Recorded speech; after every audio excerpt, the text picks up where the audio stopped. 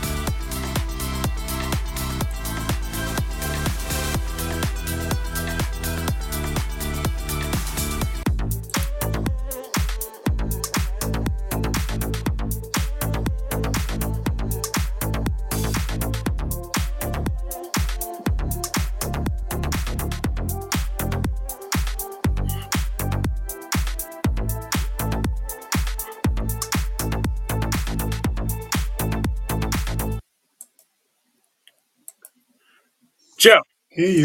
testing. Hear you loud. Are you there? Hear you loud and clear. Good. All righty. Joelle, are you there? Yes. Yes. Good. All right now. Dr. Kemp, can you hear me? Yes, good evening. Can you hear me? Great. Great. Steve, how you doing? Can you hear me? Yes, sir. All right. Fired up. Ready to go. All righty.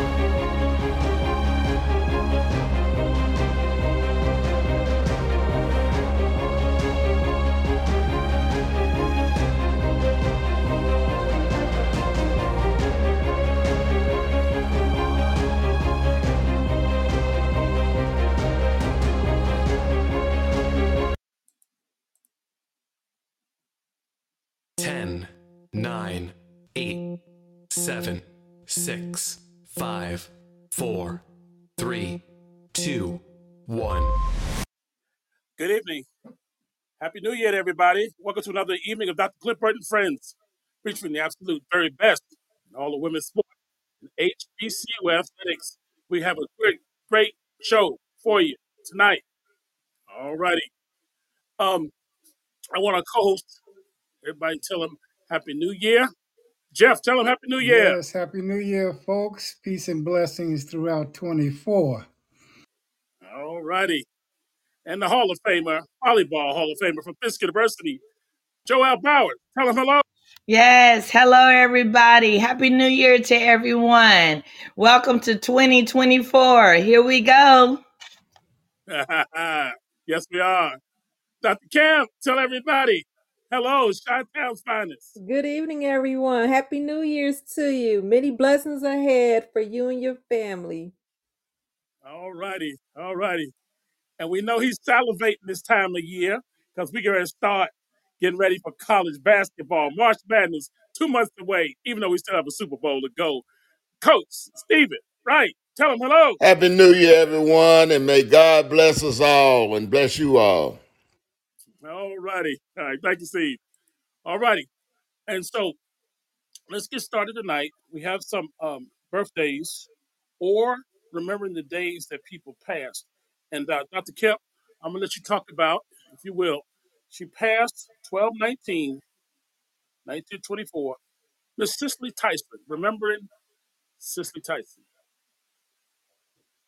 Good evening, everyone. So, as we know, one of the best actresses that we know around, Cicely Tyson, was born December 19th, 1924, and died January 28th, 2021. She was an American actress known for her portrayal of strong African American women. She received numerous awards, including 3 Emmy Awards, a Screen Actors Guild Award, a Tony Award, an Honorary Academy Award, and a Peabody Award. She was known for her critical acclaim performances as Rebecca Morgan in Sounder. That was back in 1972.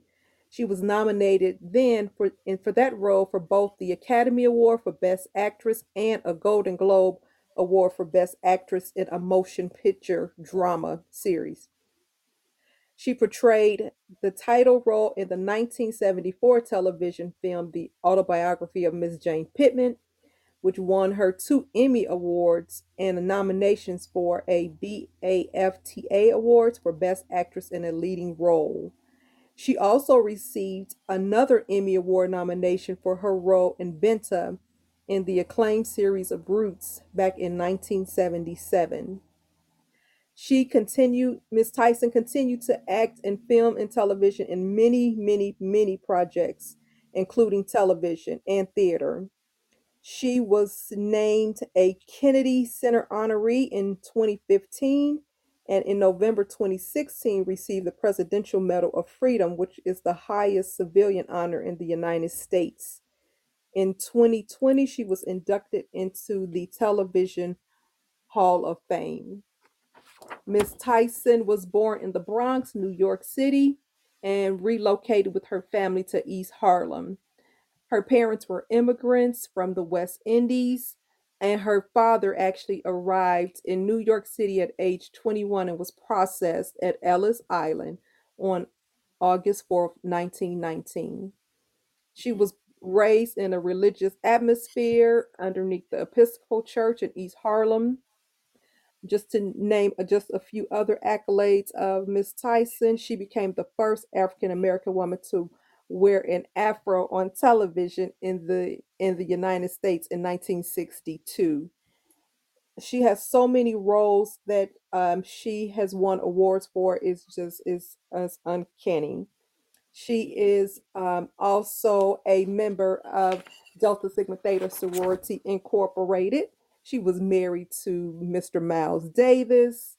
She is the godmother to the singer Lenny Kravitz. She is godmother to Tyler Perry's son, as well as Denzel Washington's daughter Katia. And I wonder if you guys knew this. She was also the first cousin of Louis Farrakhan, a longtime Hmm. leader of the Nation of Islam. All right. All righty. We're going to come to you tonight. Steve, first comment. Miss Cicely, Tyson, thank you, Dr. Count. The first thing that comes to mind when I hear Cicely Tyson's name is just class personified. Marlo summed it up very well. She was a strong lady. I didn't realize she was a Delta. I didn't realize that her father. I didn't realize where she came from, the West Indies, and that her father was processed at Ellis Island. I know about Ellis Island, Wow. but not only was she a great actress, she gave black women and black young girls something to look up to until the day she left this earth. And as an actress and a human being and humanitarian, she was strong until the end of her life, and she should be celebrated, gone, but never forgotten. Miss Cicely Tyson. Yep. Thank you so much, Steve. Yeah.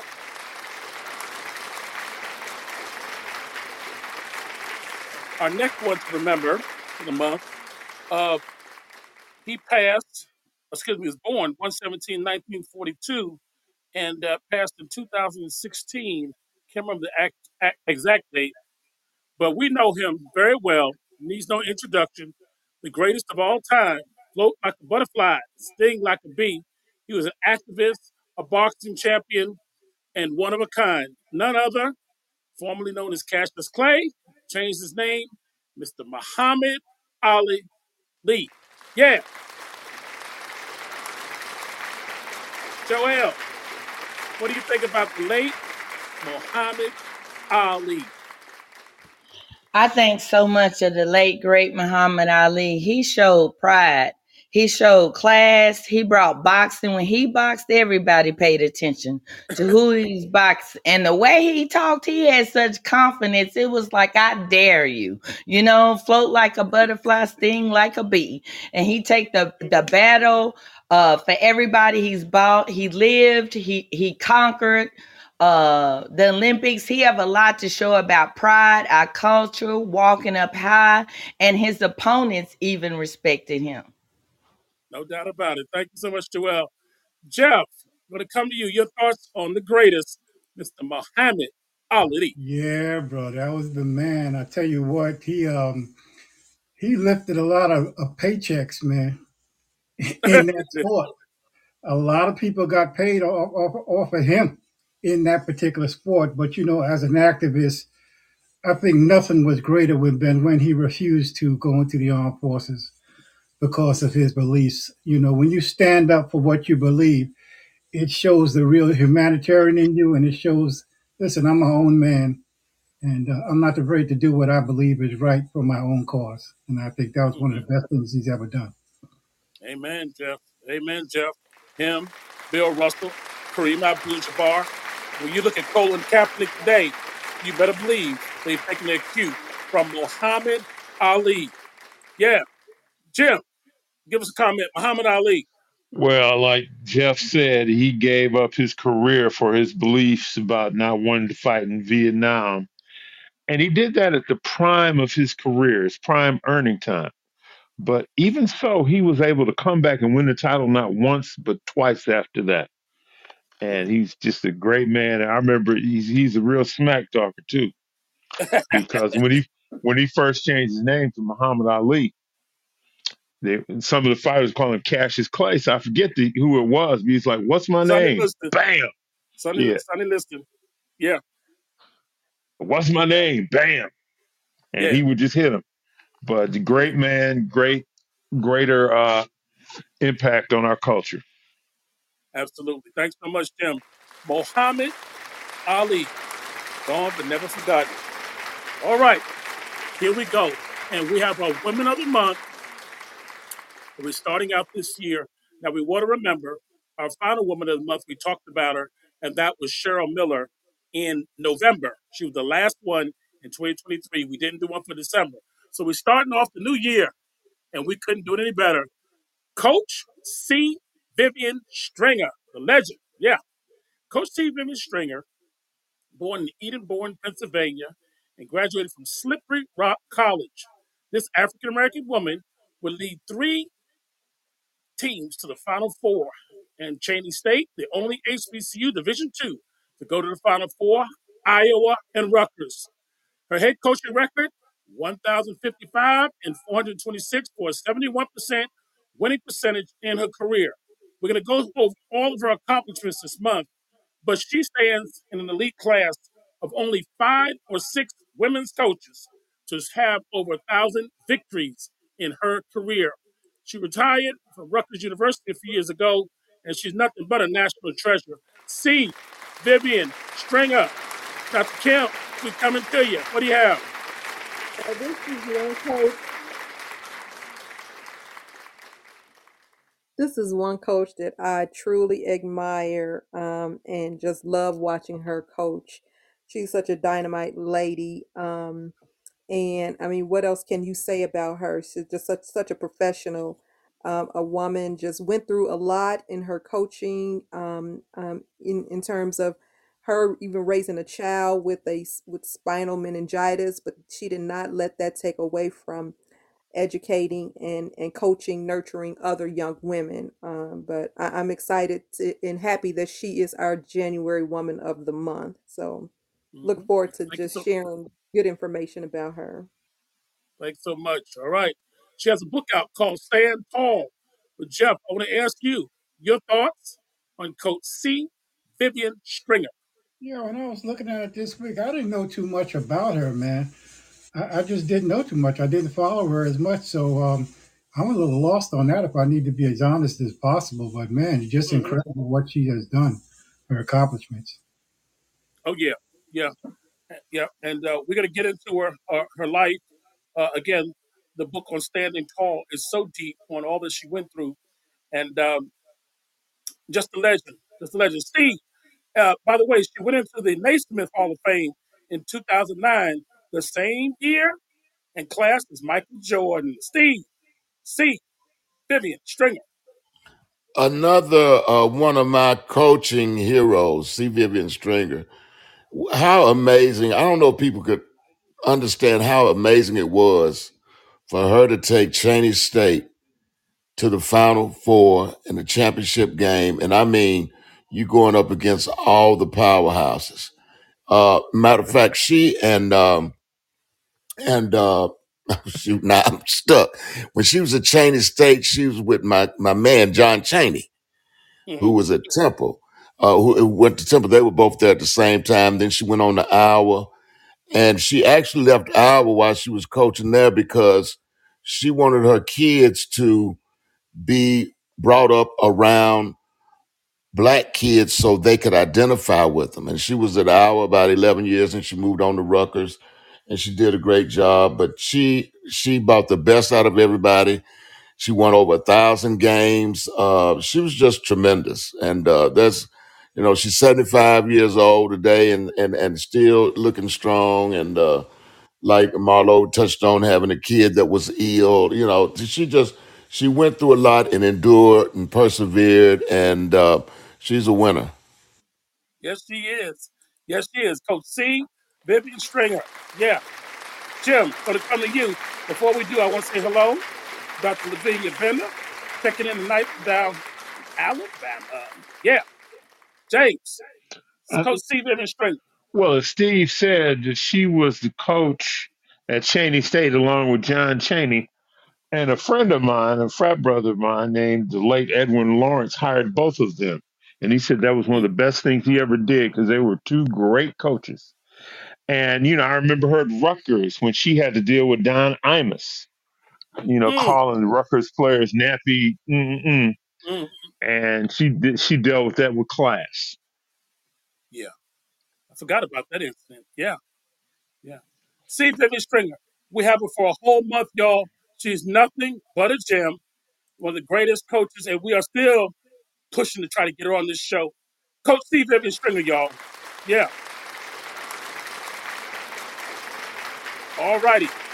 And this year, we're going to do our women executive, not of the week, but we're going to do them of the month because many of you all have said We need to get to know these women better. So we have one for you from the motherland. Her name, G. Gbemisola Abudu. Okay. She's Nigerian American entrepreneur, a business leader, a philanthropist, and known for experience in general management and luxury marketing. Okay. She has a career that spans more than 17 years, where she worked in Nigeria, the Middle East, and the United States. She's currently, though, been appointed the National Basketball Association Africa Vice President and Country Head of NBA Nigeria. Okay? In this position, she leads the league's basketball and business development initiatives to expand the presence of basketball and the NBA in Nigeria. She's the youngest and also the only black woman to run the league office. And in 2022, Abudu received recognition from Sports Illustrated as one of the 100 most influential black women in sports in the world. Additionally, she was listed as one of the ISPO's 30 female change makers shaping the future of sports. So, what do you think about Miss Abudu, Miss Joelle Bowers, the Hall of Famer? What do you Yeah, think of her? I tell she is 100. She's a trailblazer right now to watch. Everything that she's doing, everything that she has done, she is on top of. Um, all I said, I don't know as much. I would like to know more about her and follow her throughout this season just to see how she gained how what all she did to gain that and how she's using that to build our HBCUs and black people around. She's from Nigeria, and I thank her for her talent she brings here. Yes.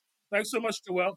And she's going to, we often talk about the European players in the NBA, but the most popular, I guess, African player is from Lagos, Nigeria, Akeem the Dream Olajuwon. But there are a lot of basketball players there, and there's some leagues there sponsored by the NBA, and she's spreading goodwill. Steve, what about her? This Abudu spreading basketball to the motherland. I know I don't know if she has, but she will need to write a book because there is no telling what she had to navigate and endure. And she's Mm, definitely at the top of her game. She's got to be the best of the best to reach the position that she has. But she needs to write a book to talk about perseverance because you have to be better than everybody else, if you know what I mean. And hmm she obviously is. So hopefully one day, we'd love to get her on the show, but hopefully one Yeah, day she'll write a book and talk about her experiences and how she rose to the top and at the position that she has. absolutely. Absolutely. Dr. Kemp, your thoughts? Miss Abudu. I totally agree with Steve. I just put it in the chat. She is one phenomenal young lady. Is what can you say about her? She has so much talent, and I mean her with her diverse professional background. She's worked at other organizations such as Louis Vuitton, Walt Disney, Clorox Yep. Company, Polo, you name it. One of her favorite players was, of course, my man Kobe Bryant, and it's just what can you say? She has done a lot, and with her position, she's gonna definitely gonna lead the NBA Nigeria as well as other connections into a better 2024 and beyond. Yes, yes, yes, yes. We'll keep up with all months. Miss G. B. Masola Abadu. Oh, yeah. All right.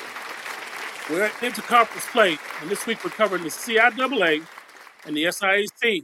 And here we go. In the women's division, conference records in the Northern Division, Virginia Union 3-0, Virginia State 3-1, Bowie State 3-1, Lincoln PA 3-1, Bluefield State 1-2, Elizabeth City 0-3. In the Southern Division, Fayetteville State is 3-0, Shaw 1-1, Livingston 1-1, St. Augustine's 1-2, Johnson C. Smith 1-2, and Claflin 1-4. And we have Winston-Salem pulling up the rear at 0-3. Okay, now let's talk about some leading scorers. Okay, a Real Harris from Bowie State, 20.5 points a game. Alexis Newman, 17.9 points a game. Okay, Anila Bryant, she has 16.2 points per game. Alexa Radcliffe, She has 15.1 points a game. And now lately from Virginia Union, 15.1 points per game.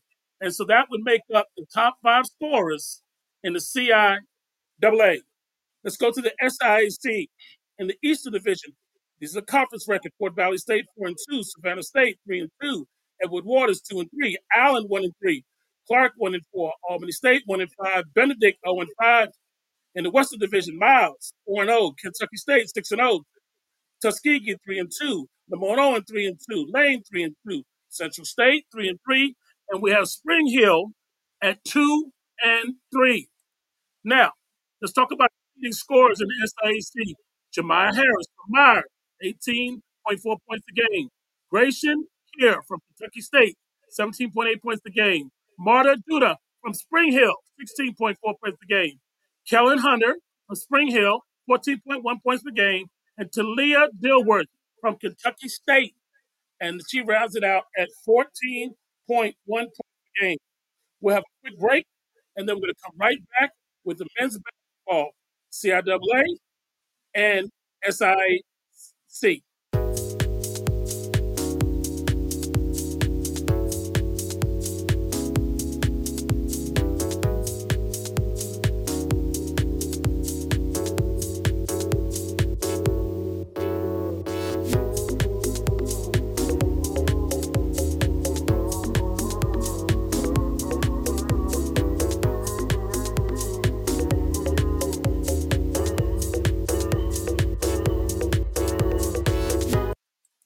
All right. Welcome back, Dr. Cliff Burt and friends, featuring the absolute very best in all of women's sports and HBCU athletics. We want to say welcome to our engaged listeners on the line. Joelle, take us away. The men's division, CIAA and SIAC. Men CIAA. Here we go in the Northern Division. We have Lincoln leading with a 3-1. Virginia State leading with next with a 2-1. Bluefield State with a 3-2. Elizabeth City State with a 1-1. Bowie State with a 1-3. Virginia Union with a 0-2. Leading in the conference overall, Lincoln with a 7-7 and Virginia State with a 7-6. In the Southern Division for the CIAA, we have Winston-Salem State with a 3-0. Congratulations. Claflin with a 1-1. Shaw with a 1-1. I don't know why they're standing there, but Livingston with a 2-2. Johnson C. Smith with a 1-2. Fayetteville State with a 1-2. St. Augustine with a 1-2. They're also leading in the overall with a 9-3 for Winston-Salem State and Claflin with a 4-4. Next, we are going to the AC as we men's basketball state as we lead with the East. Benedict with a 5-0. Morehouse with a 5-0. Congratulations. Savannah State with a 4-1. Allen with a 3-1. Edward Waters with a 3-2. Albany State with a 3-3. Fort Valley State with a 3-3. Clark Atlanta with a 1-3. Overall is Benedict with a 10-0. Morehouse with a 7-4. Congratulations to Benedict and Morehouse for having shutouts right now. In the West, we have Miles with a 2-2, Spring Hill with a 3-3, Lemoyne 3-3, also Lane with a 3-3, Tuskegee with a 1-5, Central State 1-5, Kentucky State with a 0-6. Overall, in the West, we have Miles in the lead still with a 7-3 and Spring Hill with a 6-6. So congratulations for these standings. And thank you. All righty. Well, thanks so much. As we all see, things are warming up. CIAA, SAAC, and all conference games from here until the end of February when those tournaments take place. So again, thank you, Joelle. Great job. Now, we have a comeback. We want to mention this in tennis. Naomi Osaka has returned to tennis. She took some time off. She became a mom, and she's actually playing in the Brisbane tennis tournament. It's a war for the first Grand Slam of the world of the year, the Australian Open, and she won her first match, I believe, yesterday. So we are just elated for Miss Osama. Excuse me, Osaka. Naomi Osaka. Give me your opinion on that one, Jim. I know you've been keeping up. Naomi Osaka returns. Well, when Naomi started, she's been my favorite player. So I'm real excited to see her at the Brisbane Open. She struggled a little bit, but that's expected. Mhm. But I think that the Brisbane Open is a tune-up for the Australian Open, which happens later on this month. And Naomi has won that twice. So Mhm. I'm hoping that she will do well in this tune-up and then come out and kick butt in the Australian Open. Absolutely. And the other thing I say, she's young enough Yeah. to make this comeback. Now, when Serena did it, she was in her mid to late 30s, but Hmm. Naomi's in her mid 20s, and I think she'll be all right. Oh, yeah. She'll be great. She'll be great. All right. We're going to keep up that story. We're going to take about a 30-second break, and we're coming right back. And Jim, it's going to be you.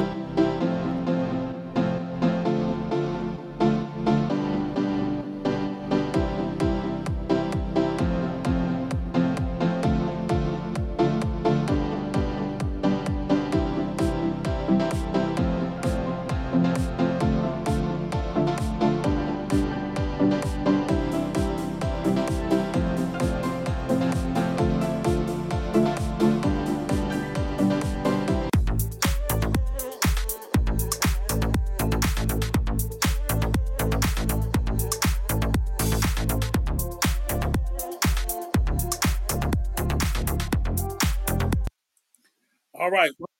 Dr. Clifford and friends featuring the absolute very best in all of women's sports and HBCU athletics. And yes, we're going to give you more. Jim, a lot of excitement. College pro football. Take us away. And we have two undefeated teams. And guess what? They both are playing for the championship. Michigan beat the Alabama team 27-20 in overtime as Blake Corum scored a touchdown, and then the Michigan defense held Jalen Milroe out of the end zone on 4th and goal. They'll be facing the Washington Huskies with runner-up, Heisman Trophy runner-up Michael Penix Jr., who played a brilliant game. And again, they made Washington against Texas made another stop on 4th and goal to preserve the victory. Now, the strengths of these teams are going to be challenged. Michigan's defense, which sacked Jalen Milroe 6 times, Hmm. will be tasked to do the same to Michael Penix Jr. And Washington's offense, which has three guys beside the quarterback that will probably be in the pros, their wide receiver core is probably the Hmm. best in the nation. So this is going to be a battle that we're looking forward to see on Monday. Now, I'm going to deviate a little bit, couple things. I just want to say that there's a problem in college, in big college football, with this transfer portal because a lot of players set out bowl games because they were going to transfer. And Ohio State looked like a shell of themselves because they were down to their third or fourth quarterback.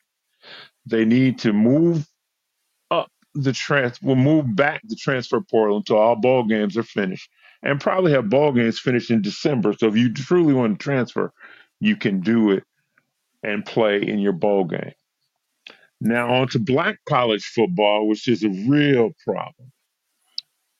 I talked last week about Fred McNair, leaving Alcorn State and going to Texas Southern. But the Board of Regents, two of them want former Houston Texan Andre Johnson to be the coach. So there's a deadlock. Hmm. Meanwhile, Alcorn State hires another coach.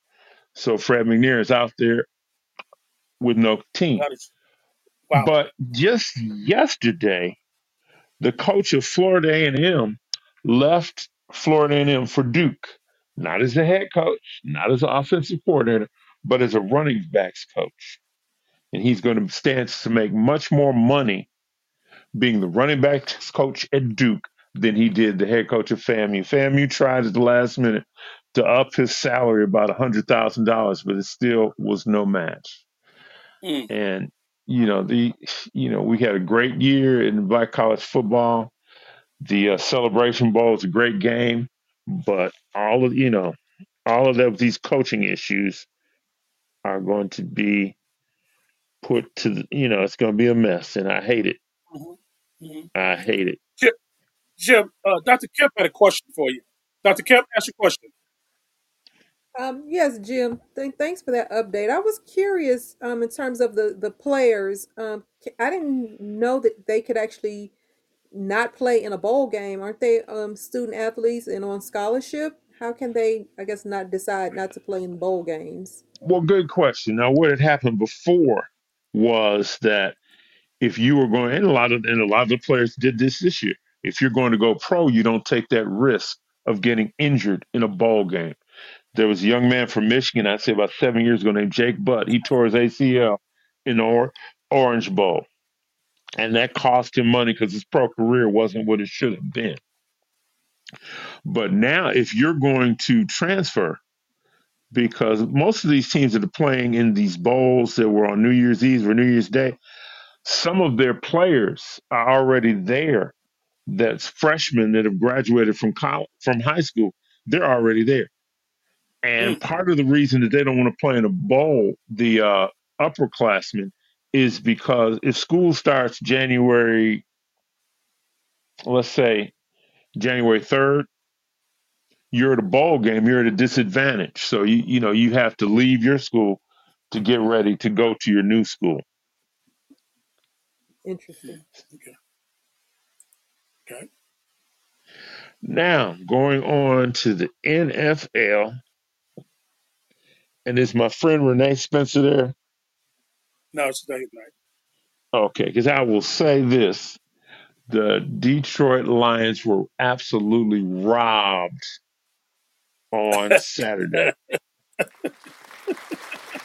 I guess I'm not supposed to They, clap. I'm sorry. Go ahead. yeah, you're supposed to boo for that one, man. Yeah, I'm sorry. All right, there we go. All right, we got it There we right. go. All right, They but were robbed. they played Dallas neck and neck, Mm. and they had a play which was a tackle eligible play. That number one, they told the ref and had diagrammed it for the ref on the grease board before the game. Mm. Now, part of the deception on that play is that their Panay Sewell and the Taylor Decker went up to the referee, didn't say anything to him. Well, no, Taylor Decker did. He swiped his jersey and said eligible. Now, Panay Sewell in a play last year had a similar play where he caught a pass. So they were doing this to trick the Dallas defense. And number 70, which is Dan Skipper, just came running by.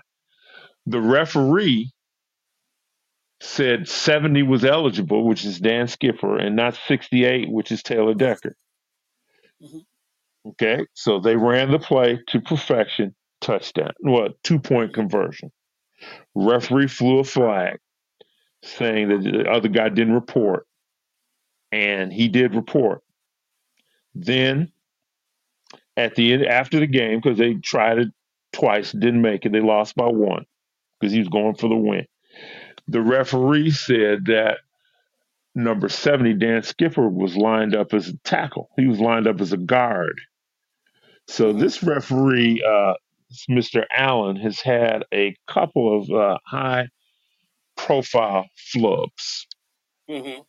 And I think one of the penalties will he won't be doing anything in the playoffs. But still, this one game cost the Lions a chance to play for second place, which meant they'd had up to two home games, and gave it to Dallas. So what Mm-hmm. will probably happen is if both the teams win, they'll play that game in Dallas instead of Detroit. Now, Okay. moving on to the standings, the Miami Dolphins are going to play the Buffalo Bills for the AFC East title on Mm-hmm. Sunday. Baltimore Ravens are safe, comfortable in the number one position in the AFC, and the Cleveland Browns have already clinched the playoff spot. In the AFC South, where 3 teams are 9-7, the Jaguars play the Titans. They have the easier route. And the Colts and the Texans, both at 9-7, play each other on Sunday.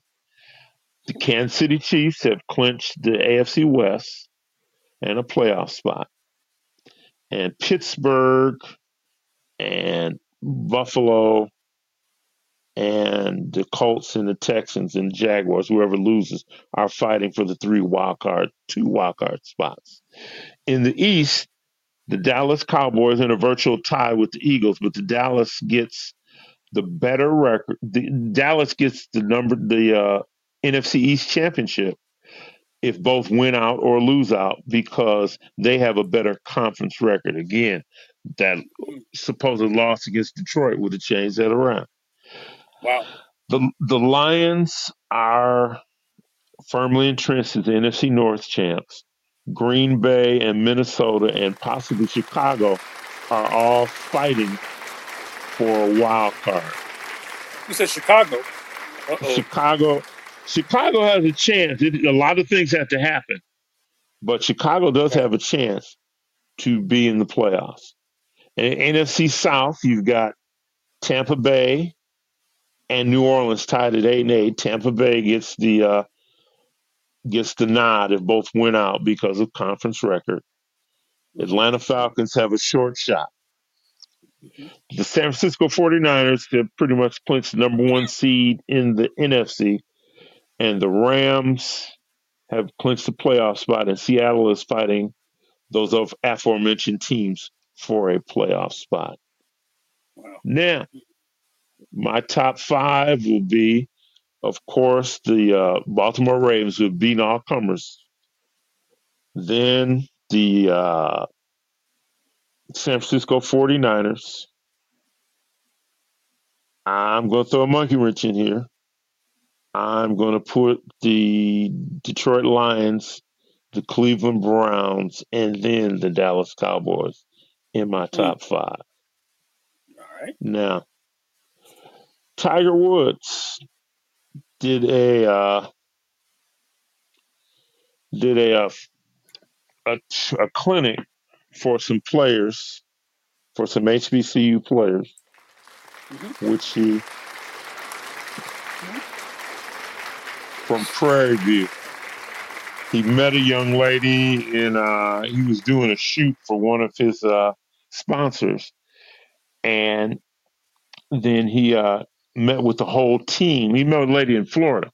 Then he met with the whole team in Georgia at a golf course and gave them some tips on the golfing game. You know, we give Tiger Woods a hard time for a lot of things, but, you know, he's got his First Tee initiative, which, you know, gives us, I know a young man in Florida that got a First Tee scholarship to play golf. And he does a lot of other things in the name of Black golfers. Yeah. So, alrighty. I will sign out on that. Thanks so much, Tim. Thanks so much, Tim. We'll be back.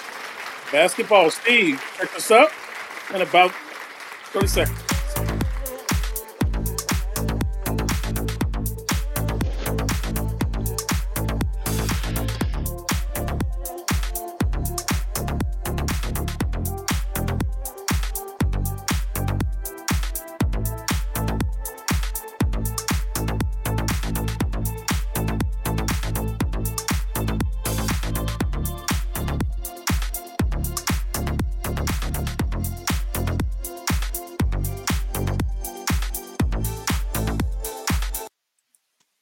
All right. He gets fired up this time of year after Christmas. Men's college basketball, NBA, now to June. Here we go. Steve. Hey. Well, NCAA is a lot going on right now because the conferences are starting to ramp up. Some conferences have played 1 or 2 games, and others like the SEC and the ACC, they're getting going like tonight and this week. So, matter of fact, Pittsburgh and North Carolina are playing right now. But the top 10, we have Purdue remain number 1 at 12-1, Kansas at number 2 at 12-1, Houston is one of three undefeated teams at 13-0. They're number three. UConn is 11-2 at number four. They may take some hits because their big man, Donovan Clingan, is going to be out for about 3 more weeks. He hurt his foot. Tennessee is number five at 9-3. Kentucky is six at 10-2. Marquette is number seven at 11-3. North Carolina is eight at 9-3. Illinois is nine at 10-2. They're going to probably drop out. Now I'll explain that in a minute. And number 10 is Arizona at 10-2. Arizona has dropped from they dropped out of the top five to number 10 because they lost to Stanford by 18 points. 6-6 Stanford by 18 points. Uh, uh, thank you, Tommy Lloyd. But the coach. But Illinois, their best player and probably was headed for the first team college All American, Terrence Shannon, is facing a serious charge, and I can say it's because it happened. He's been charged with rape. It's something that happened, I think, in August, and he did turn himself in. So we'll have to see how that plays out. Uh, we still have three undefeated teams: Houston at 13-0, James Madison at 13-0, and Ole Miss at 13-0. That's where Chris Beard is at Ole Miss, who beat up his girlfriend last year and was able to get a job. Uh, Wow. Florida Atlantic dropped out of the top 10 because they lost to Florida Gulf Coast. These teams are so inconsistent right now. If you want to, college coaches cannot make adjustments. If you've got a team and they have better talent, but you think you can beat them, all you have to do is make them think. Make them have to make an adjustment because they cannot do it. It's awful. Some other teams like you have BYU, Oklahoma, Colorado State, Utah, and Colorado. I think Colorado's going to probably win the Pac-10, but those are some teams that are playing well. Memphis is playing well. Uh, Memphis was in my personal top 10 to start the year. They were my personal. They weren't in anybody else's top 10, but they were in my personal top 10. And the top five leading scores, it did not change. Tommy Bruner from Denver, 24.7. Xavier Johnson from Southern Illinois, 24.6. They have a big game tonight against Belmont. And I think the over under that game is like 160. They'll probably get it. James Blackman Jr., 24.1 at Stetson.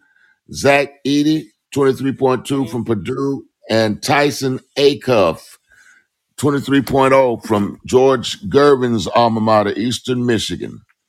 And that's what I got for college, unless anybody has a question or wants to ask something. That's what I have for the college scene. For the All right. pros, Yeah. Happy 39th birthday to King James. He turned 39 years of age on December 30th. Cannot believe it that he's still playing like he is at 39 years of age. Detroit, Jim will be happy with this, ended a 28-game losing streak Yeah. by beating Toronto 129 to 127. And then they lost the next game, so they're starting the streak over again. They're 3-30. They're 3-30 at this time. I feel sorry for Cade Cunningham because he's been killing all year, and God bless his heart. Jim said he got his I got my Steve, wings, Jim said Steve. he got my wings for the Pistons win. Hey, Go ahead, tell him, Jim. Go ahead, tell him, Jim. I think when they lost 10 in a row, Wingstop said they would give out 5 free boneless wings when the Pistons win. So they won on Saturday night, and on Sunday I went up there, waited in line, and got my 5 free boneless wings. that's all right. Steve, go. That's all right.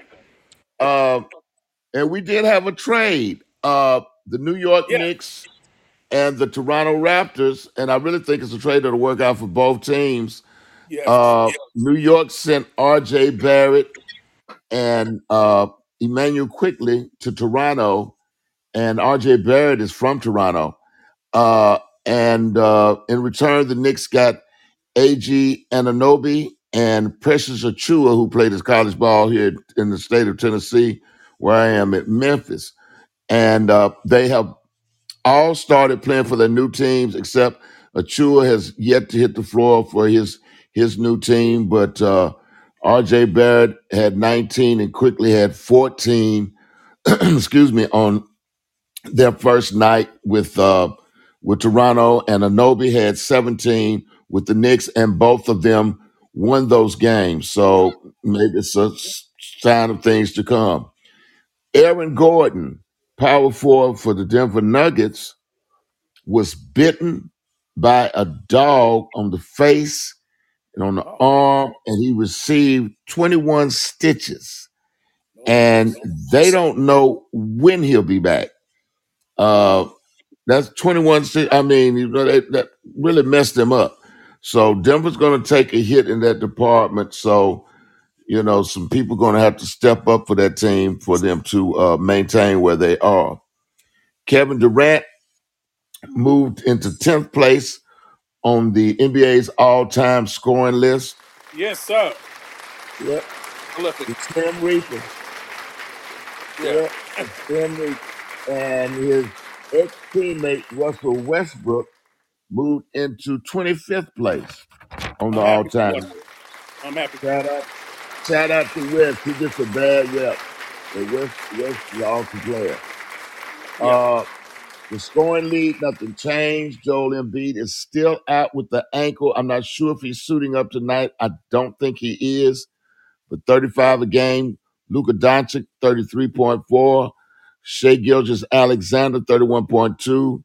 Giannis Antetokounmpo, the Greek Freak, 30.9. De'Aaron Fox at 30.0.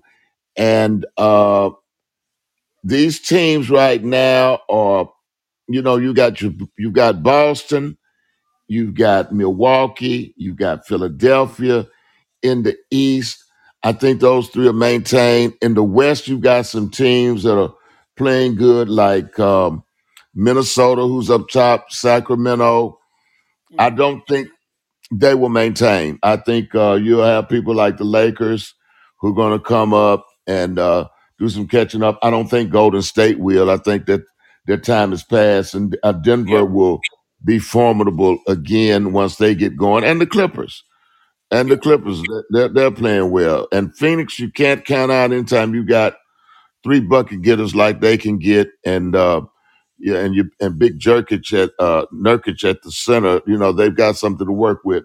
They said Durant's not happy with his supporting cast, and there's a reason, and it's a good one. So Steve, uh, quick, yeah, quick question before we have to go to this great and very important segment with Jeff.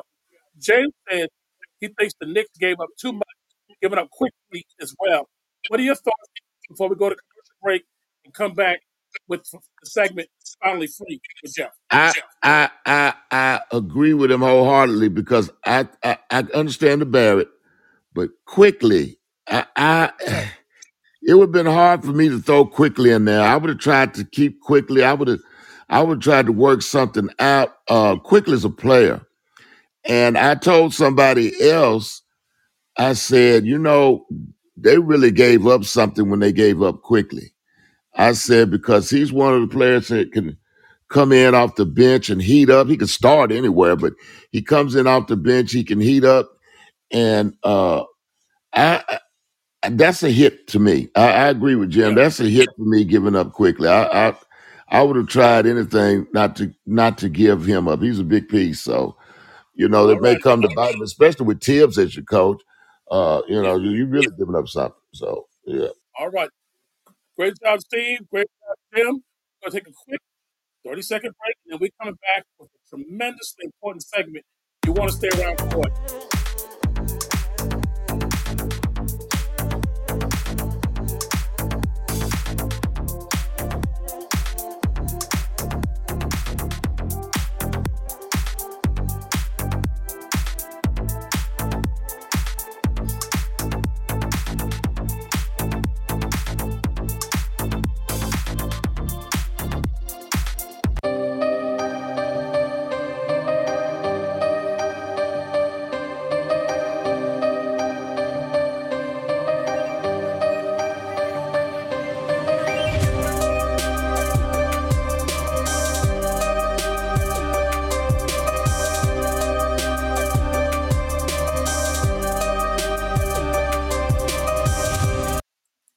All right. Welcome back. Dr. Clipper and friends, featuring the absolute very best in all of women's sports and HBCU athletics. We have many who have joined us here. Hall of Fame Phoenix University basketball player Renee Spencer in the house. We have Benita Hayes from Music City, Ambrosia. We have JGFQ, KKAZ. I'm not sure who that is. Welcome to the show. The number of engagements has gone up. We have 34 listeners, and I'm so glad that they've joined us for this great section. Jeff's going to lead it. The section's called Finally Free. It's a part two. We talked about a few weeks ago. It was a young man who was wrongly convicted, and after 19 years, he was let go or free. It was Marvin Haynes. But unfortunately, this story is way too common in a system, our justice system, or should sometimes we say our unjustice system, or should we say as African Americans, our just us system, depending which way you want to look at it. This story and this item we have to talk about. So I'm going to let him, Jeff, take us away and lead us on this topic. And we're going to give you, we want the full 25, 30 minutes, okay? We're not going to cut it short. Remember to type in the chat, y'all. Jeff. Oh, good evening, folks. Happy New Year. Listen, this is a very, very important subject. And please, if you need to step in and ask a question, just shoot your questions. We want to get most opinions we can get on this. Every word, every voice counts in this situation. I don't know if everyone realizes, but the United States has the highest amount of people incarcerated in the world. Let's say that again. These United States have the highest amount of people incarcerated in the world. Let's look at the why. Let's take that why and put it in the corner because we're going to always come back to that. You always have to ask yourself, why? Why is this going on in this country like it is? And so that's one of the things that's real important. In my business, I've been in uniform protection security for a long time.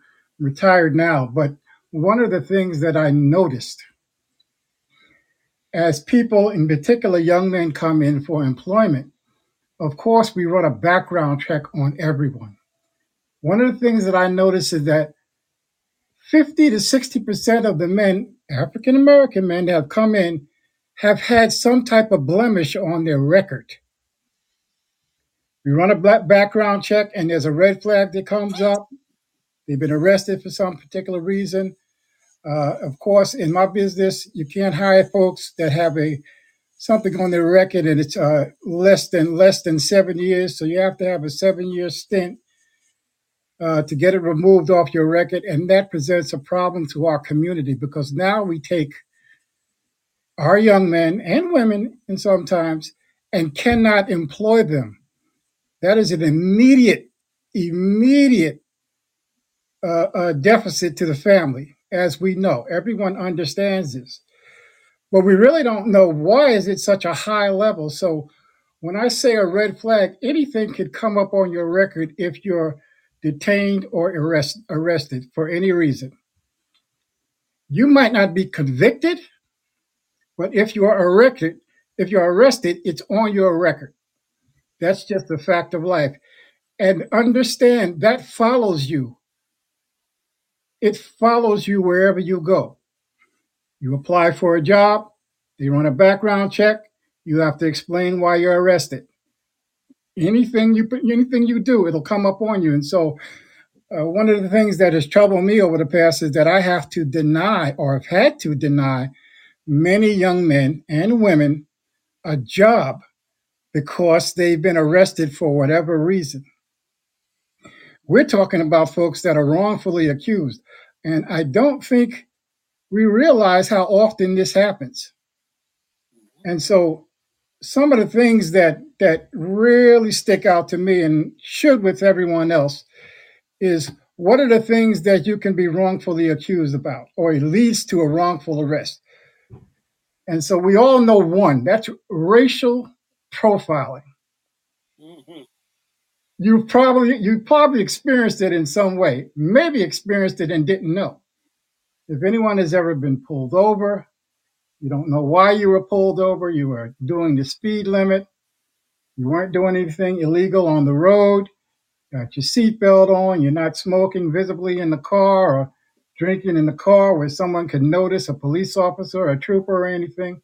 And you wondered why you were pulled over. Well, a lot of the times you've been profiled.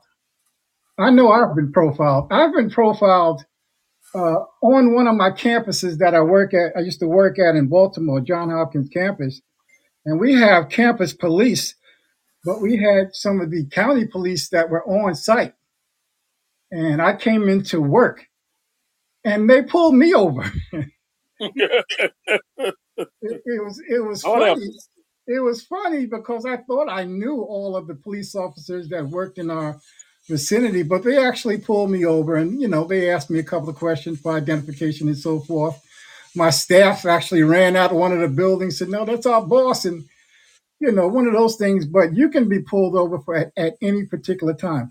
One of the things that's very important is to have your ducks in a row when you go out of your house. Meaning that when you go out and you get on the road, one, you know your rights as a citizen, very important. Know your rights at all times as a citizen so you know how to address issues as they come up. The other thing is to have all your credentials in order, whether it's your license, insurance, registration. Make sure the car is registered. The registration is tight on the car. All of that has to be in place. You don't want to have, or we should say, leave any openings to be questioned while you're out on the road. That's very, very important. Can't stress it enough. It's even more important that you teach your children these things. Mm-hmm. My father made sure he started to teach me about the road before I was able to drive. That's very important. You don't wait till you put a license in your child's hand and then say, listen, there's some extra things that you need to know outside of the traffic laws, red light, green light. No, you got to know some things about what you're going to face on the road if you're pulled over at any time, if you get into an accident and so forth. So this is very, very important. I cannot stress that enough. So be mindful. Racial profiling is a thing. And how you react when you're profiled and when you're pulled over is another thing altogether. And so I want to touch on another thing, but does anyone have any questions, Cliff, on that particular Yeah, part right there? we're going to have a few comments, and then I'm going to have some questions. Renee Spencer says the reason for all these arrests to reduce the black population. I'll add to that, Renee, reduce the voting black population. When you get elected, you can't vote. Dr. Kemp, hidden racism, and I'm going to open up the mic. Joelle, your first question, comment for Jeff on this topic. Joelle. Yes. Thank you, Jeff. Thank you for bringing this topic to a highlight too. But this racial profiling to me is even deeper than that. We look at prison population, and yes, we say those are incarcerated. But as an educator, I would tell you in high school, they start first punishing those little kids. You can get suspended for not having a belt, for talking too loud. What some of the teachers used to call out of the box. If you cause attention from the side eye or raise your voice or anything, you can be sent to the office. You be sent to the office more than twice. You got to do in-school suspension, then go to out-of-school suspension. If you're absent for too many days, you got to report to juvenile and so many things. It stays on the kid's record. And once they go from high school, then they start talking about, like Renee said, and we agree, voters' rights. Not only that, property rights. Anybody that have property, they will raise those taxes on you or come after you with public domain or anything they want to do. Next is college admittance. It's hard to get into college if something's on your record. Absolutely. Absolutely. I appreciate that. So let's just touch on those two things right there. Let's go from the grade school. One of the things that I found that is very important, and it's kind of overlooked, is that you start to learn and you're trained from the home. Very important. Your problems don't start when you finally become of age and are sent to school and get out in the street. Oftentimes, the issues that occur, it occurs early in age in the home. And so that's one of the most important things to start. It affects the child's mental stability. It affects the child how they socially deal with others. There is that respect, that level of respect that you learn as you're coming up, which transfers into the schools. Then, when you leave the schools and you get on the road, it transfers on the road. It transfers with authority. Myself, being a amateur coach for many years, it is transferred into the sporting arena with me. How I dealt and had to deal with some of the young players under me. All of that comes from, or your head start comes from your early childhood. We need to understand that as a people, that if we want to fight this thing, we have to do it from the home. That's the first initial thing. When you mention about voters' rights, Mhm. that's huge. That is huge. And the powers to be know this. And in my opinion, listen, all these opinions, please don't blame the host, Clifton Burt and friends, but they are trying to take away some of our rights, and voters' rights is one of them. I believe that in my heart, no question about it. I don't think it's going to be fully possible, but I think the effort is there. And so we have to take that into consideration that everything you do, once again, is going to be a blemish on your record, and it will affect you throughout your days and your journey through life. That is a fact. Any other questions? Yeah, we got some more. We got some Mm-hmm. more. I'm going to come to James for the next question or comment on this subject. And again, we encourage our guests, type your questions or thoughts in the chat. Jim? Well, Jeff, I listen to a show called Exonerated on Urban View Radio. Mm-hmm. Comes on Wednesdays at 2 o'clock. And every week they have a young male who has been wrongfully accused. Some have served 20, 30, 40 years in prison. Mm-hmm. And the common theme always is the police are doctoring evidence, Mm-hmm. the have ineffective counsel, Mm-hmm. Correct. they have an informant that's lying on them. I have a friend of mine that I know, her brother was convicted because a lady came in and he was in the precinct and he said, "That's the voice that raped me." Mm. Mm, And 20 years later, they had to go do a DNA sample and found out it wasn't him. Absolutely. So we have a real problem with, police and even DAs that want to look good and have a conviction rate, want to get a conviction for a crime. A lot of these people weren't even in the state when they get convicted. Okay. So it's crazy, man. Okay. So, Jim, you're right on point. In these particular circumstances, I think we mentioned that 2 weeks ago, these are far more than what we think. There are numerous counts. You can actually just go on YouTube, and search wrongfully convicted black men, and you'll see countless stories that have been overturned. And this is the norm now. I hate to say it, but it's the norm. We're finding out this is the norm. So one of the documentaries that's very popular, I think I mentioned about Central Park Five, but there's also a documentary about a young man called, I think it's Lateef Brownie or something like that. And he was held in Rikers Island for 3 years. He was arrested while 16 years old for someone who had got their backpack stolen. And they just picked him up on the street, ID'd him on the street, said, yeah, he did it, and took him to jail. Do you know many of our young people who are arrested for no reason at all don't even have a trial for at least a year? They mm, cannot bail themselves out because they do not have the funds. Their family does not have the funds to bail them out, so they hold them for a long period of time, 6 months here, 8 months here, a year. Do you know what a young child will do to get out of jail? Pretty much anything.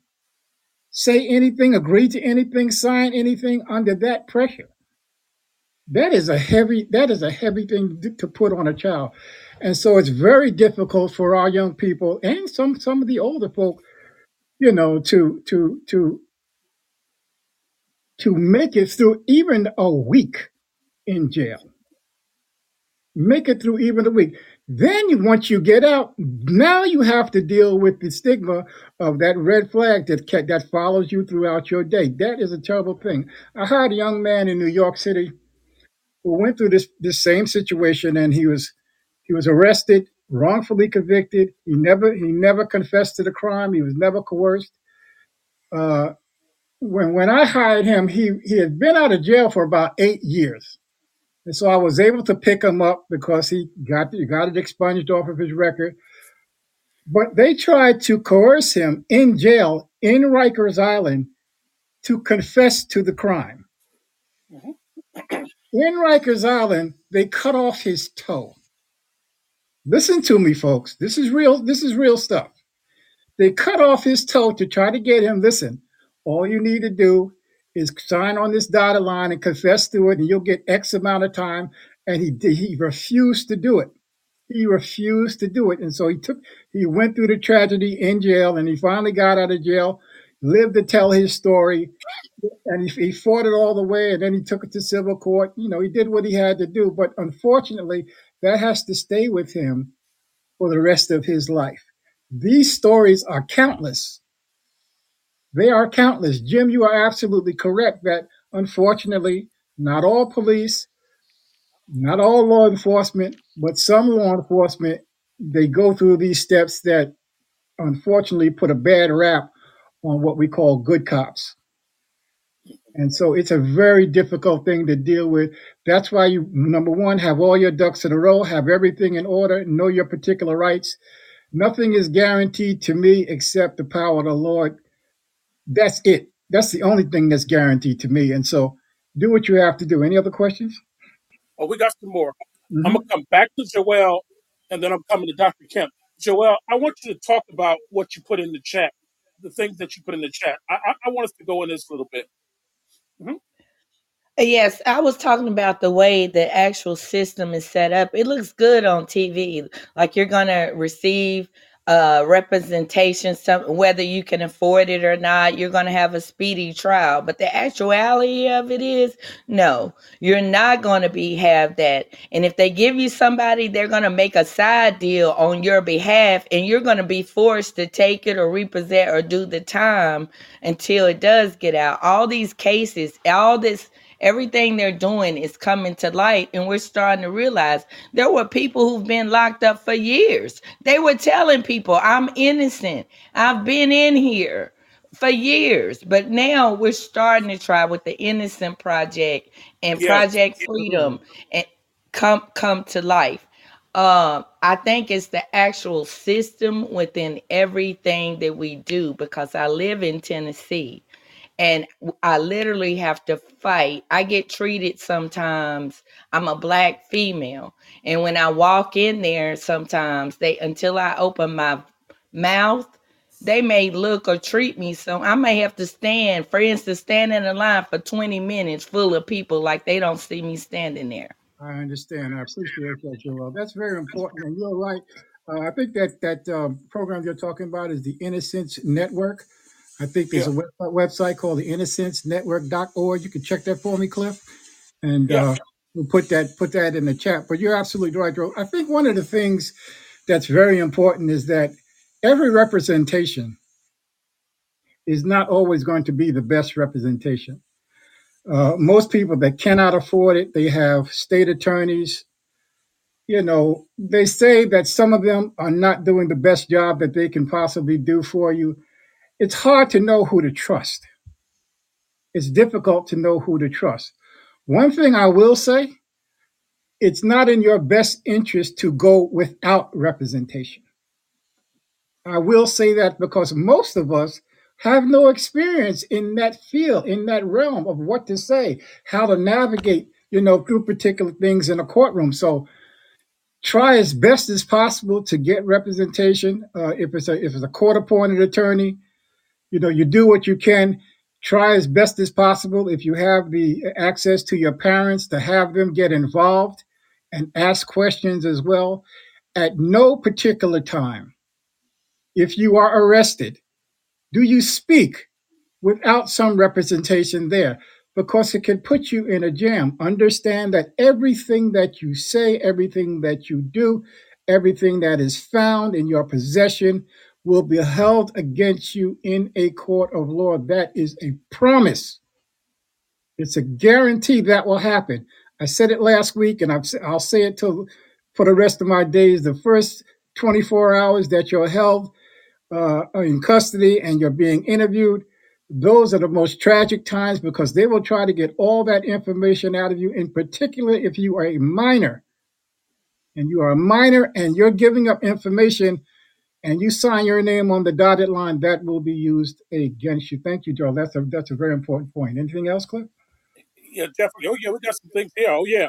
Let me go to the chat first of all. James says, my daughter works with the Restorative Justice Program in Georgia, and this has inspired her to go to law school. And Diana, who does our marketing for our show, and I know she has some sons, okay? She loves this show. She put it in 2 or 3 times, and this is what Dr. Cliff Burton is all about. I'm going to go to Dr. Cliff Burton, friend, excuse me. I'm going to go to Dr. Kemp, and then Steve, we're coming to you. Keep coming with your statements in the chat, everybody. Dr. Kemp. Yes, thank you so much, Jeff, for bringing this topic up, and just bringing it to the light and just sharing your knowledge. I might just have a few couple of statements. Mhm. You're definitely right. Definitely make sure that you have your credentials right with you. If you have to tape it to the dashboard so you won't be moving around, if you ever Mhm. get pulled over and get stopped, Mhm. just make sure you have everything right there where they can, see it. As you Mhm. said, definitely continue to teach your children, have people start reading up what your rights are in case you are pulled over. Mhm. And as we said, they still hadn't passed the John Lewis Voting Act, so they're definitely trying to make sure that we don't have that right to vote, and they'll do it Absolutely. by any means necessary. Absolutely. What baffles me is I can't understand that why we are so disliked as a people because of the greatness that God has put into us. That's just the one thing that I just can't understand, why we as a people, just always have the problems that we have. It's just baffling to me. And just the Innocence Project, they're definitely out there, and the other programs out there, you can definitely donate. So if you're listening, just make sure that you just donate and just give a little bit, because I'm sure every little bit helps. And I have donated to their Wonderful. project, and I don't even know anybody that I know of that's been wrongfully convicted. Mhm. But I'm still going to donate, because any little bit, can help somebody. Amen. Absolutely. Wonderful, wonderful. Thank you. Appreciate that, Dr. Kim. One of those things, one thing that's very important. I understand you don't know why. You say you don't understand why. I'm a spiritual guy. I put that before everything. Uh, I really suggest that you folks take a second, third, fourth look at that book called that Bible. Find your way up in the book of Daniel. Find your way up in the book of Revelation, and see if it makes sense to you. Just give it a try. Hmm. Just give it a try. That's all I'm gonna say on that particular part right there. Cliff. Steve, I'm coming to you. And I will say this before we get started. Steve's a coach, a son of a coach, legendary coach Leroy Wright. I had the privilege of playing for him as well. And this is the man who I watched go get other players, not his own, out Mhm. of jail because he cared that much about young people. And Steve is the same way. And so he knows exactly about this topic. Coach Steve Wright, come on in. Uh, it's a lot to unpack. Jeff, you did such a great job with this, and Joel and Dr. Kemp and Jim. It's so much. You know how they always would say, if a black man say, "Oh, I'm innocent," and then the first thing they say, well, they all say that. Mhm. But just think about the times that, and a lot of times that they actually are. And like you get arrested and you're held in jail for over a year. You haven't been charged. You haven't been convicted. and you've got poor representation a lot of times with your court-appointed attorney.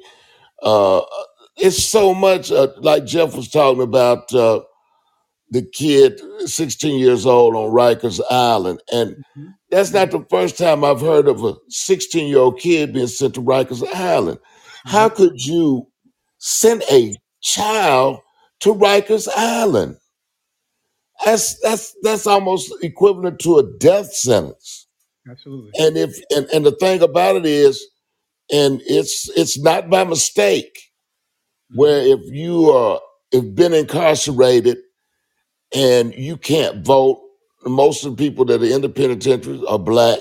You come out, you can't vote. Why are you losing your right to vote? You served your time. Why are you losing your right to vote? And like you said, like Marlo was saying about our race, we built this country. We black people built this country, and we're the most disrespected. It angers me.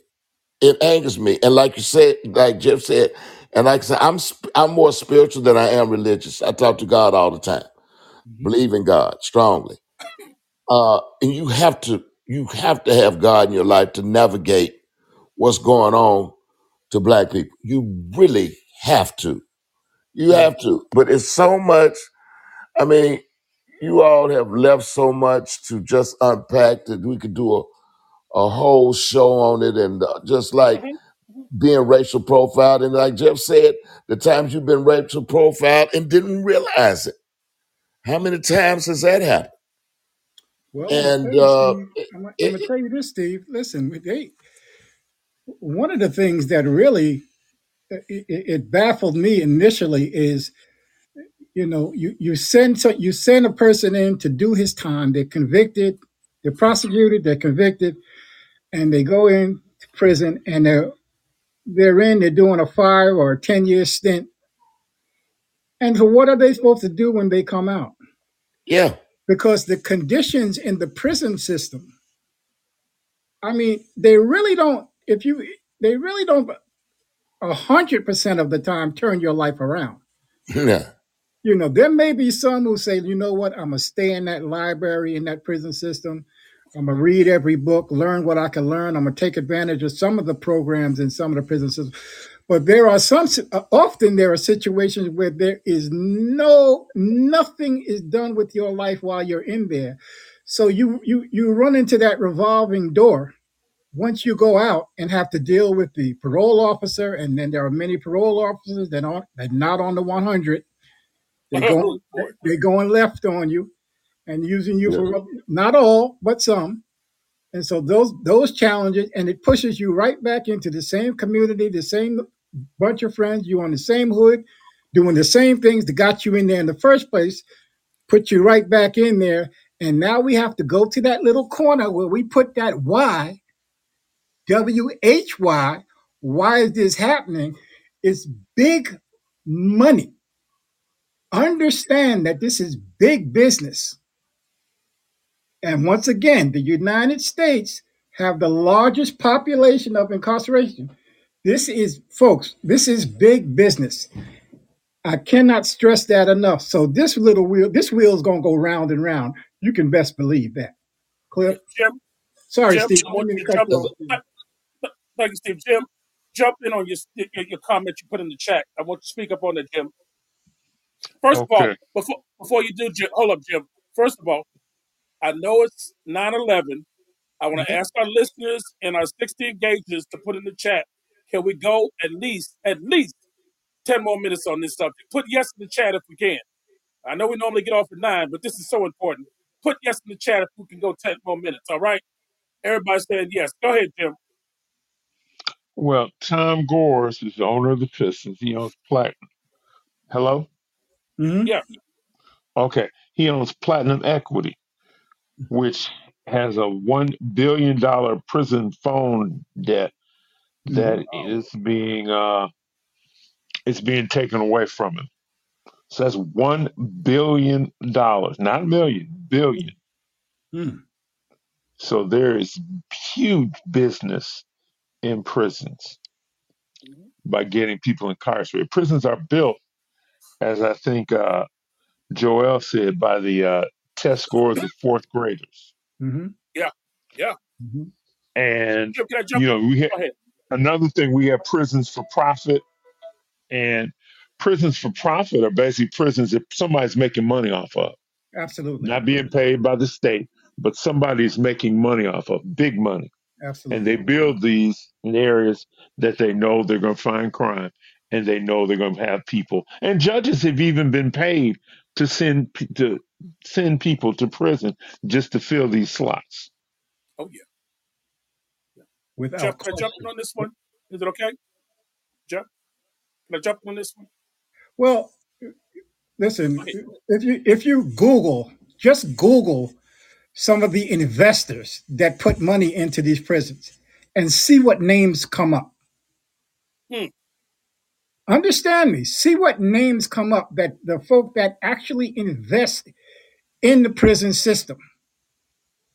See what names come up. And you'll be surprised some of the names that we cheer for and we think are, some of Yeah. our big celebs and stuff like this.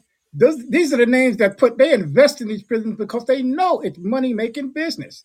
That's what it is. What it is. Go ahead, Cliff. Yeah. I want to talk on a couple of things. First of all, if you can get a copy of the book, The New Jim Crowism Yep. by Michelle Alexander, Mhm. it's one of the greatest books that you can get on this subject. Um, again, The New Jim Crowism by Michelle Alexander. The second thing is, Jeff, and my listeners may not know that, our listeners, is that I went back and got a degree, a master's in education, okay? Mhm. But my thesis was on the special educational system design and the money that goes into it, and the direct correlation to the amount of black boys that go through special ed, never catch up educationally or put back in mainstream classes by the eighth grade, that end up in jail. And they did Absolutely. a study that most prisoners not only did not finish high school, but the higher proportion of African Americans came out of special ed somewhere between the first and sixth grade. It's a That's, direct correlation. So we have to even go further down the pipeline to battle this thing. Go ahead, Jeff. I'll let you speak up. yeah, that is extremely important, Cliff. Another thing that caught me that I didn't realize. So I did a self check of some of the friends that I came up with, Yeah. and some of the young men in particular that I'm side by side with them in seventh, eighth grade. Going into high school, and then them as a dropout where they are now in life. I just did that with the friends around me, and I'm saying, man, it's a clear sign that is a major, major issue. So this chess game that's being played against us, starts early, starts early in life. So it's dealing with our education, it's dealing with our learning system, it's labeling us as incompetent, it's labeling us in different areas that we know that our children aren't in. And so that's the first thing. Then without the education comes the finance. Mm. If you're not educated, you don't know how to navigate through life. If you're not financed, folks, it is extremely difficult just for a grown man to navigate through life. This is a killer. I thank the Lord every day that my kids actually graduated through college. They went through college. This is a killer. Some things we can say they're on the government by design, but a lot of things we can say, oh no, we have to take accountability for some of the steps that we haven't done as parents, some of the steps that we haven't done as children, as youth that are going out into the world. These things are breaking us down as a society, and it only looks like it's getting worse, Cliff. Yeah. Jeff, before Steve jumps in, I just want to read what our Hall of Famer Renee Spencer said in the chat. We have to pour into and invest in our young people. Steve, you got the mic. Yeah, well, I just wanted to chime in, and Joel and Jim, you'll know this. A lot of times, our kids, black kids, they're put in special ed not because of their mental capacity, it's because they're judged a behavioral problem. Absolutely. And that's why they're there. I was asked by one principal at a high school, he said, "You don't write referrals. What do you do? What you don't write referrals?" I said, "Most of the time, if I have a problem with a kid, we'll argue, it's over. And at the end of the class, we'll say we all right, yeah, and we'll hug and it's over. Mm, Because I know what's gonna happen if I write the kid up. If I mm, write the kid up. My thing is I want to keep you in that building for 7.5 hours to keep you off the streets because I know what's gonna happen if you're not in school. I know what's absolutely. gonna happen if you're not Absolutely. in school. And Yeah. I used to I made a comment and I was joking. And I was joking, I said, you know what? I get all the crazy kids in my class, and I started laughing. And a lady looked me dead in the eye and she looked at me, she said, seriously, she said, "You know we do that on purpose." I said, "No." She said, "Yeah, you're the only one that will control them and you won't write them up." I Mm, said, I just try to, I'm not no hero. I just try to deal with it. I know what's going to happen.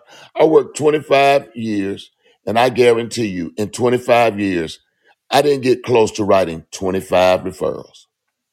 In okay. 25 years, I dealt with the problems myself. If I wrote you up, you know you really you really did something because they would be surprised. I mean, the person would be like, "Right, wrote you up."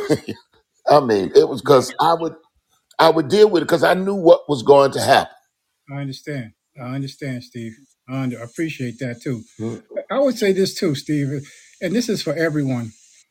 We need, I really believe in my heart that everyone needs to re examine what they can do for someone else, what they can do in the presence of another young person, a niece, a nephew, a teammate, or some child that you come in contact with that you may for 5 minutes have their ear. Do you pass them by? Do you not say anything? Or do you say, you know what? I got this little bit of nugget. Let me just bless this young person. Somewhere down the line, it might help. It has to start somewhere. And it can't be just left on the teachers who have them 8 hours of a day. And they go home and they, cursing out mama, cursing out daddy, and they're going to come back to class. It can't happen like that. The coaches got to take, listen, everybody who has ever been a coach at any sport, you know for sure that you're not just coaching that basketball, that football, that Come volleyball. on, come It's on, not come about on. that. It's never about that. If it is, you need to get off of that job and give it to Mm, somebody who understands that this particular soul in front of me needs more of me. That's what my responsibility is for. And so you cannot pass these opportunities up. If we took a stand like that, even the minimal stand, like, okay, I'm just going to take one child and I'm not going to let them out of my presence without giving them everything I've got so they don't fall off this road and be stuck in a particular situation or a place in life. We got to do something like that, man. We got to do something like mm. that. Cliff. We're going to do this. Yeah, this is definitely. Jeff asked me to. That I think he would get enough questions earlier. I laughed at him before we got on the air. I know it is. Listen, we have been blessed on this show to have who we have on our staff, the three educators at the high school level, and all of them are brilliant. Dr. Kemp in the healthcare field, my brother Jeff, who's on securities, and so much more. Chip, I mean, um, I just want to let our 87 engagement people now who are listening to this show and the 17 more who are in the chat know who we're listening to.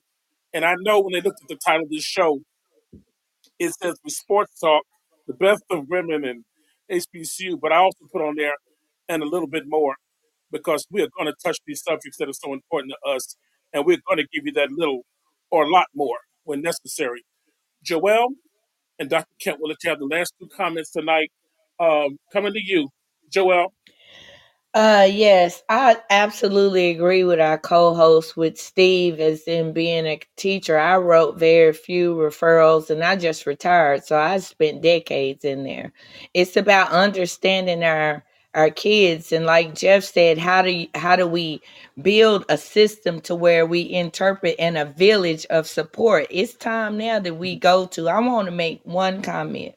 I Sure. remember when we reported kids, when you're talking about high as far as education and finances, the flip side of it is what special ed and poverty, Mhm. correct?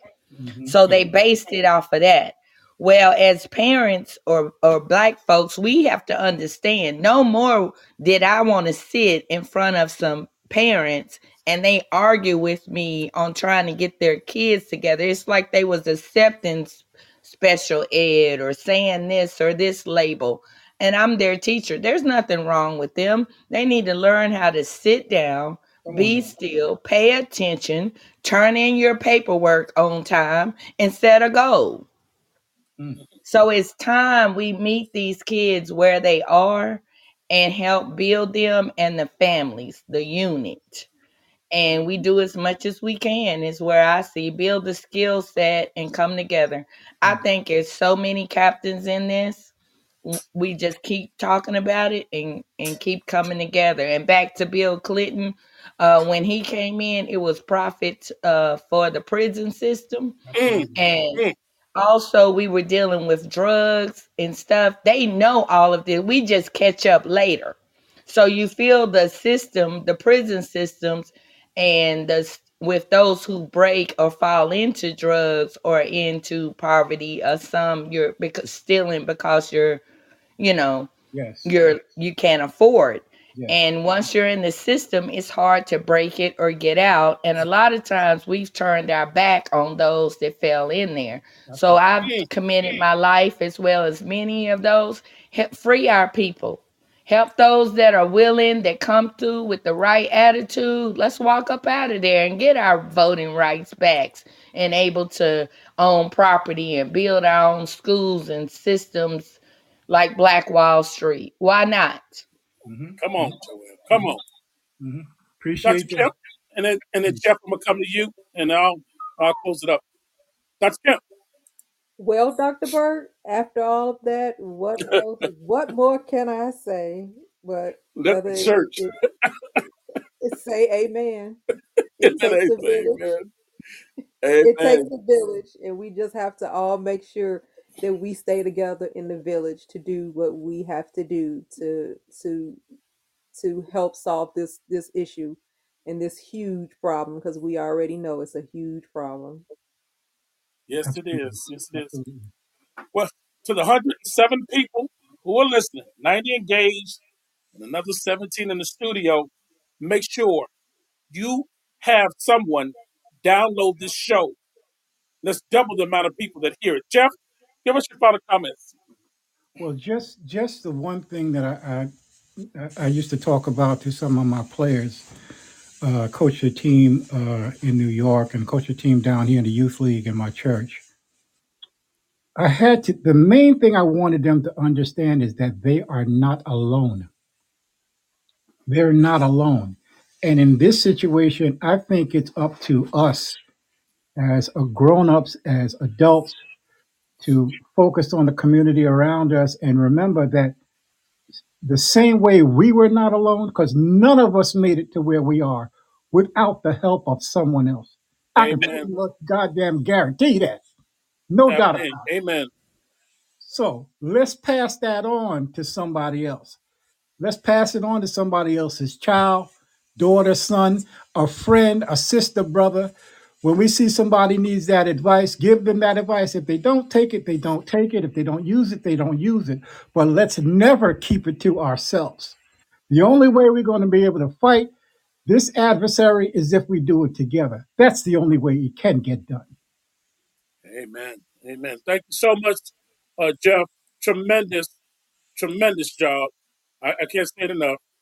Um, I want to say to all my co-hosts on this tremendous, really important topic, Dr. Kemp, Joelle, Jim, Steve, everybody in the chat. 96 engaged listeners, and 17 of those who are typing in the chat box. Dr. Clifford and Friends truly says thank you. We're not through with this subject. Ambrosia, we coming back. We're not through with this subject.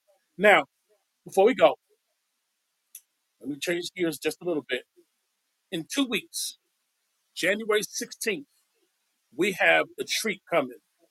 Coach Kareen Tarver, the women's gymnastics coach at Fisk University, who has put HBCUs on the map in the field of gymnastics. In fact, she's coordinated a historic meet on January 15th.